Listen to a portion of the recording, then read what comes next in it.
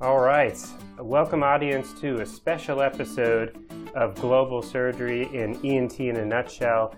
It's an in-person interview with myself, Dr. Josh Wiederman, as the host, and with me is Dr. Mark Schreim. And Mark, welcome to the show. Thank you for having me. And I'm noticing as I'm looking out the window that there are actually boats passing by, and our horizon is kind of bobbing as we're sitting here. So what are we doing here? Yeah, so we are sitting on the Global Mercy, which is one of the two hospital ships run by an organization called Mercy Ships that I've been working for about 15 years now. And what is the purpose of the ship being here, and physically, where are we? We are in Dakar, which is the capital of Senegal. So we're docked off the coast of Dakar in the port. And the ship spends, in general, 10 months at a time in countries, 10 months per year at a time in countries primarily along the West African coast. We provide specialized surgical care, 7 different specialties, including an ENT, head and neck, maxillofacial sort of joint specialty. Mm-hmm. And we are currently on a brand new flagship. So other than the operating rooms that are doing maxillofacial and orthopedic surgery currently, what else is on the ship and what is its purpose? So the ship itself is 12 decks tall. The hospital takes up 2 decks. There are 6 operating rooms in the hospital. As you've said, Josh, there are 2 currently running. We're just ramping up our field service here, so we tend to start slow and ramp up as the months go on. There are 102 patient beds. There's a 4-bed ICU. There's a recovery room, preoperative care area. There's rehab. There's physical therapy. There's an outpatient clinic. You name it. Basically anything that you would need to do high-quality surgical care, at home, just packaged onto a ship and docked off the coast of West African countries for 10 months at a time. Mm-hmm. And apart from also being a successful author, you also do a lot of research in the global surgery world. And in our previous podcast, we've talked about the differences between ways in which the world community can contribute to issues with access and quality surgery. And we'll include the picture below in our websites on the pyramid of different ways that people can contribute.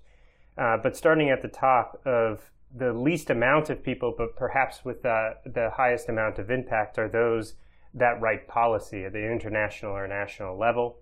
We've also talked about on this podcast kind of the bottom of the pyramid that has the highest number of people in short-term surgical trips that can make meaningful impacts for short periods of time. And then somewhere in the middle are fellowships and NGOs, non-government organizations. But as you just mentioned, this ship and Mercy Ships in general kind of is in its own category where you can take everything or almost everything from a high-income country's point of view on quality of care and bring it to an area that has very limited access. So in that regard, how do you feel that this as an entity is providing that access and or quality of care compared to other ways to provide care? Yeah, it's not a small question you're asking. I've spoken before about how the short-term surgical model is potentially more harmful than helpful. And there's not just my opinion, there's plenty of evidence on the outcomes from short-term surgical trips not at all what they are in high-income countries, despite the fact that the surgeons themselves and the surgical team potentially comes from high-income countries, to say nothing of the potential economic impact that a trip like that would have on the local surgeon's market share. There's evidence also on that if there are known trips coming, that local patients will wait and not seek care at their institutions. On the other hand, as you say, there's changes that have to be made on the policy level, the changes that have to be made nationally, regionally, to bring surgery into the conversation, kind of out of the corner where it's been, surgeons have been working in global health for 500 years, but we've just kind of been doing this, like just doing our thing in our small mission hospital and never being part of the policy conversation. You're right. The Mercy Ships and a few other NGOs that do something similar sit in this kind of negative space, this interspace between building a hospital and planting in one place for the rest of your life versus these short-term trips that fly in and fly out. Because our model, at least, is a 5-year engagement with countries. We bring the ship. First of all, when I say we're invited. We never go to a country that haven't been invited. So we're invited into a country to start that 5-year engagement. We bring a ship in for about 10 months, right about in the middle of those 5 years. But across the 5 years, we're working in the healthcare education sector, which is a lot of what we do, and digging more and more right now into postgraduate training as a part of the ship's visit to the country, whether that's in fellowships or residency rotations. So we do that. We also, as Josh, you've said, we kind of bring in this tertiary care level hospital, referral type hospital, because we're not tied to the electricity grid or the water supply in the country to a large degree, because we know that the lights will stay on in the operating room and the suction will work and all that. We can do more complex cases than perhaps are done in the local system. Not because the staff can't do them, but because they're limited by the infrastructure that they're working in. And so that allows us to do those sorts of cases that may not get treated otherwise. And we've also talked quite a bit, Mark, on this podcast series about the limitations of outcomes analysis and how that is disabling for many people trying to perform global surgeries. You can physically do it, whether or not you have resources, but whether you are making a meaningful impact and doing good for that patient and that patient's family requires some type of outcome measure, which is very difficult to do. And speaking from a personal standpoint, when I lived in Ethiopia, I had the luxury of being able to physically be in country for more than a year at a time. However, follow-up was still limited because many patients cannot afford to come back to the hospital again or even in the first place. And I know that's something you study too. So after listening to your lecture, Mark gave the entire ship a lecture yesterday about following outcomes on Mercy Ships. How are you tackling following outcomes when the ship is not physically here for a year at a time? Yeah, so that's a great question. The global, as you just said, the global surgery conversation has been limited by long-term outcomes. And there's often a fatalistic feeling that, we just can't get long-term outcomes in global surgery. So we'll just have to accept the short-term outcomes that we have. That's not true. It can happen. We have a paper out in which we followed out patients for a year. So it can happen. It took a lot of work. And actually, one of the things that you said is one of the things that we address here on the ship. We basically pay for patients' transportation from, not directly from their homes, but from the nearest big city to the ship and back. If they need to come back, if we want to see them 5 years later, we will bring them here. So we pay for the transportation. Obviously, if they spend 6 weeks with us, they're spending 6 weeks not working. Right. So that sort of indirect cost is not a cost that we cover. But all the direct costs that patients face for either the surgery or the follow-up care are costs that we cover.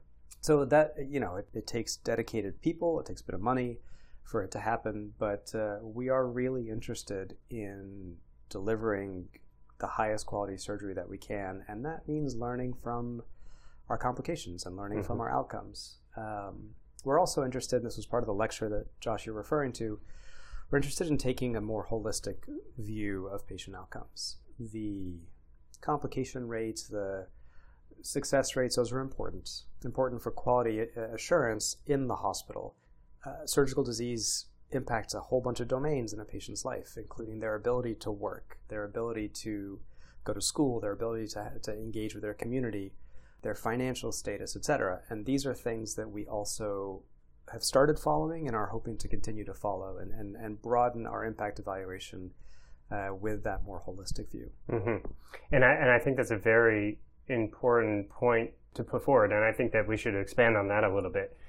In other podcasts, we've discussed disability-adjusted life years quite a bit, and how that can be a metric for what diseases in which we should try to tackle as a community, as a global surgery community.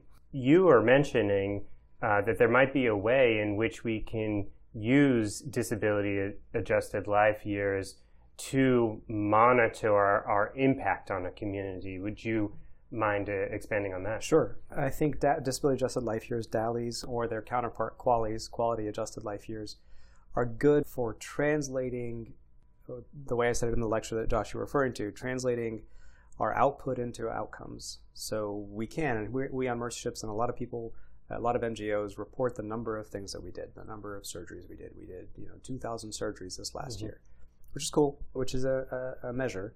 But what did those surgeries accomplish? And there are many, many ways, as I've said, there's sort of a holistic way to evaluate that, and to evaluate an impact on health.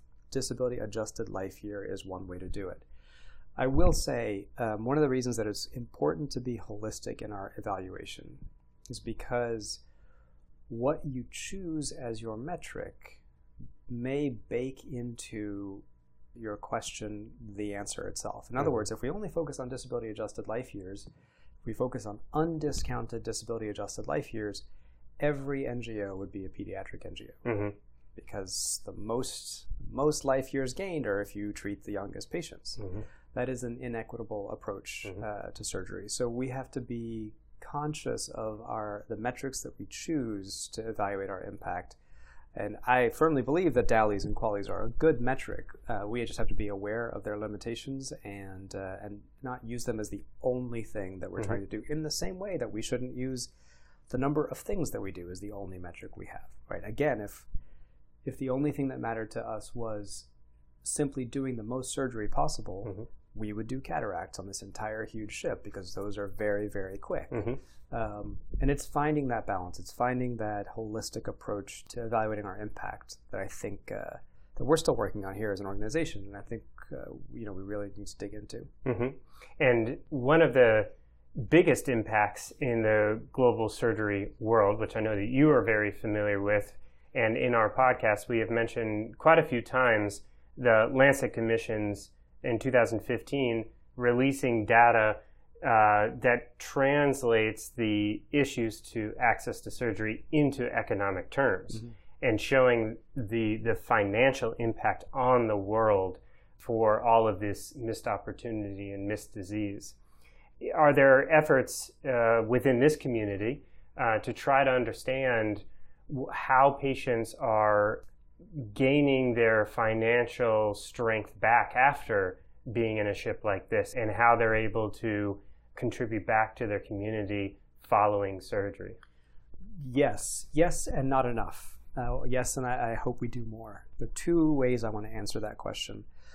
One is, even if we pay for transportation, even if we pay for care, which we do, all the care here is free. Patients still have to outlay some money to get here, and or to bring their caregivers, and or any number of things. So not to get here, but to get to the nearest city that we pick them up from. Anyway, so they're still spending some money. And for patients who are below international poverty lines, even that small amount of money can be defined as catastrophic. So one of the things that we looked at is whether or not after the surgeries that we do, and we looked specifically in our head and neck service for this, after the surgeries that we do, even if they've had this sort of catastrophic hit, do their incomes go up for the following year? Do they stay the same, or do they go down? And we found that they went up, which is good, which is an indication. Obviously it's not a proof, but it's an indication that perhaps because their maxillofacial tumors have been taken out or the clefts have been corrected, they are able to re-engage as economically productive members of their society.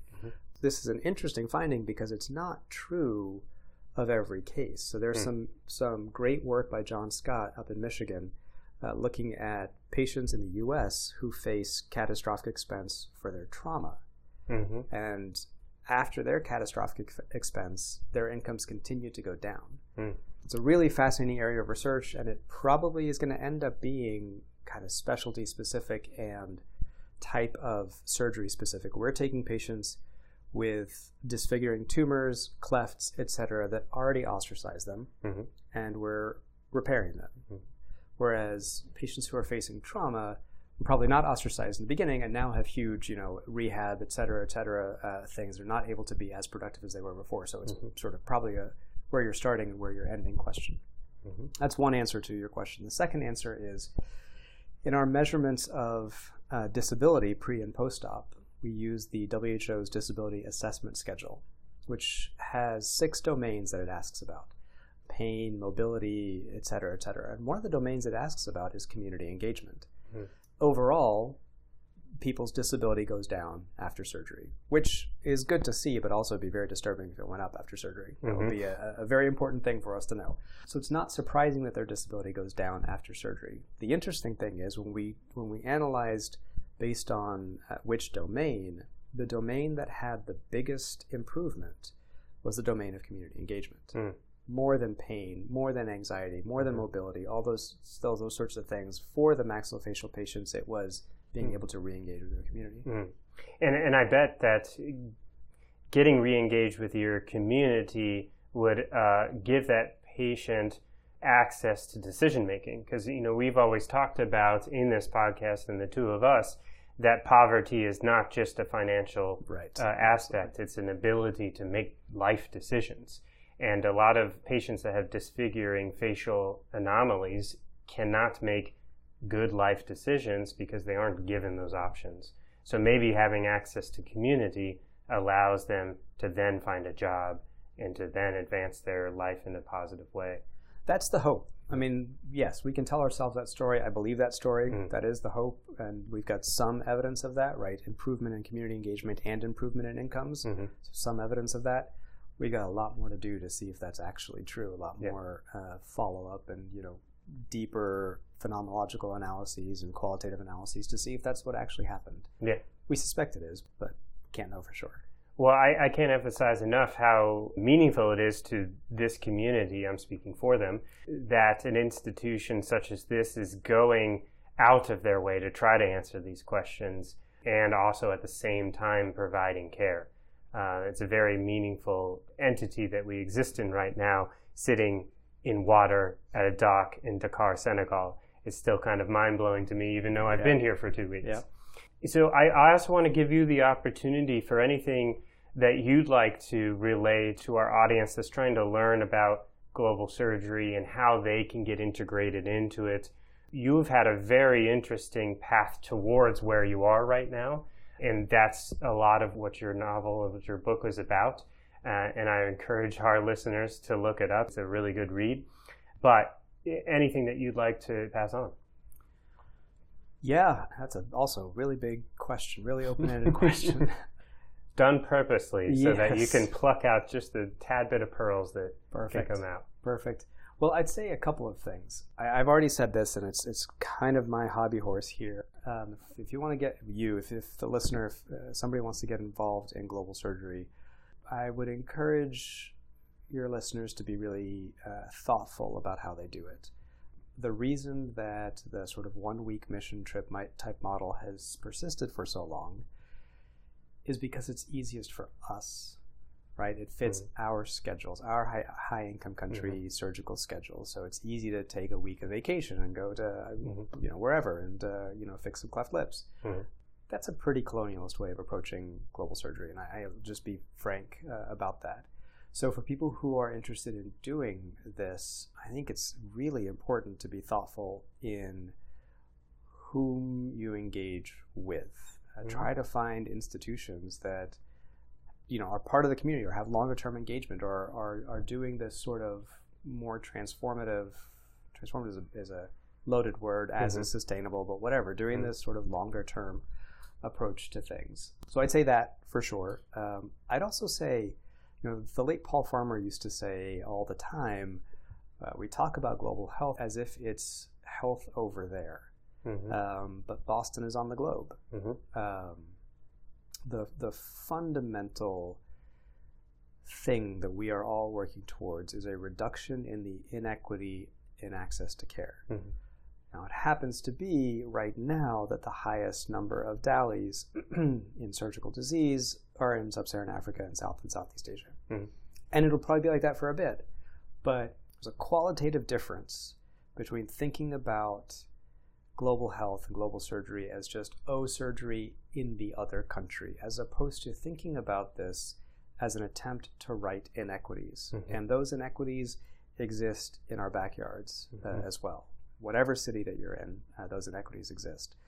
And then the last thing that I would say, speaking to students or residents, people who are at that stage in their career who want to make global surgery a bigger part of their lives and don't want to do the 1-week mission trip, is to say that in your training, it is imperative to be the best medical student, best resident that you can be. In other words, there's still a little bit, it's changing now, but there's still a little bit of this impression that people who want to do global health just kind of don't really want to be surgeons. They really want to be doing something else. Mm. So they're kind of the throwaway residents, the throwaway students, faculty don't want to invest into. Mm. Be the best student and or resident that you can be, to continue to mitigate against that impression, and also B, Josh, as you've seen, when you get into these countries, you're thrown surgeries, you're thrown conditions that you've never seen before. Mm-hmm. By definition, you will never have seen this before. You need to know how to operate, just fundamentally how to operate, to be able to deliver the best care that you can to these patients. Mm-hmm. And I couldn't agree more. Every time I talk to you, I learn something new, even planning this podcast and working with you. So I appreciate your time. It's been a pleasure working with you, and thank you for spending some time with our listeners. Awesome. Thanks so much, Josh. This podcast series was created by Cynthia Choya and Josh Wiedemann. We'd like to thank our guests today, as well as the editing, writing, and production teams for making this episode possible.